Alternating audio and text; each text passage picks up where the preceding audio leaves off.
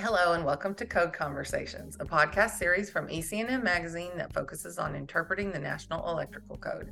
I'm Ellen Parson, Editor-in-Chief of EC&M, and I'm sitting down today with NEC expert Russ LeBlanc to discuss some of the most significant changes to the 2023 edition of the code, all in 10 minutes or less.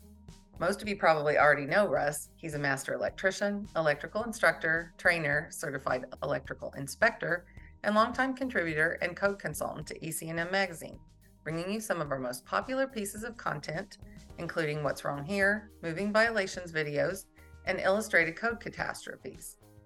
So for today's episode, we're going to discuss tamper-resistant receptacles in section 406.12.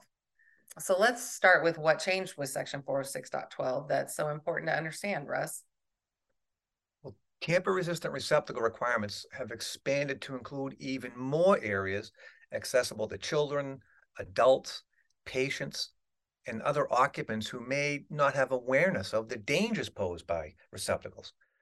Just as a reminder, 406.12 only applies to 15 amp and 20 amp, 125 volt, and 250 volt non-locking receptacles. So what do you think prompted this change, and why was it brought forward? To provide a better level of protection against shock and burn injuries in even more areas where children and the general public are present. It also includes more areas where adults who may not have the mental capacity to fully understand the hazards involved with receptacles are present, including psychiatric hospitals, nursing homes, substance abuse, rehab facilities, and group homes. Okay, well, it's interesting. So what specific code language changed that may be the most useful for our listeners to pay attention to? Actually, another significant and related change occurred in section 406.4D5 when it comes to replacing receptacles. Tamper-resistant receptacles are not required to be installed where aluminum wiring is directly terminated on a CO/ALR rated replacement receptacle.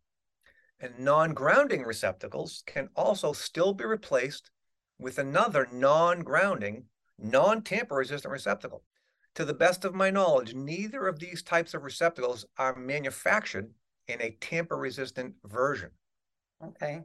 Well, it looks like the revision in section 406.12 encompasses a lot of applications, boathouses, mobile homes, manufactured homes, garages, accessory buildings, childcare facilities, and hotels, as you talked about before. So can you break down this into what are the main takeaways for this revision with all of these different applications that we're dealing with? Yes, one big change is the common areas of multifamily dwellings are apparently no longer covered by this rule. That may have been an unintentional result of all the revisions made to this section, but common areas of multifamily dwellings are no longer mentioned.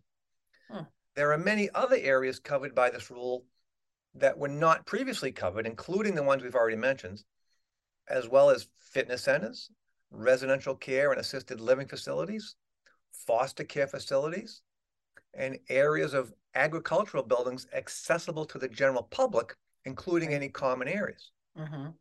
Informational Note 2 was revised to direct code users to building codes for more information on occupancy classifications. And Informational Note 3 was added to provide guidance on which areas of agricultural buildings would be included, such as petting zoos, stables, and buildings used for educational or recreational purposes. Other examples may include pumpkin patches, Christmas tree farms, and other similar venues where children and adults may visit. Well, it definitely sounds like those are a lot of applications to deal with, so it would be really important to talk to your local AHJ on those, just considering all of those different applications. It looks like we're out of time for today. I'd like to thank Russ for sharing his unique insights from the field and industry knowledge with us today. In closing, I'd also like to thank Managing Editor Ellie Coggins and Associate Editor Michael Morris for editing and putting these podcasts together, making this valuable information available to all of our readers and listeners.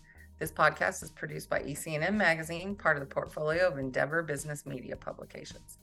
That's it for today's Code Conversation. Please let me know if you have any pressing NEC podcast topics you'd like to listen to in the future. And don't forget to check out our website for more great content resources for electrical construction professionals. Thank you and have a great day.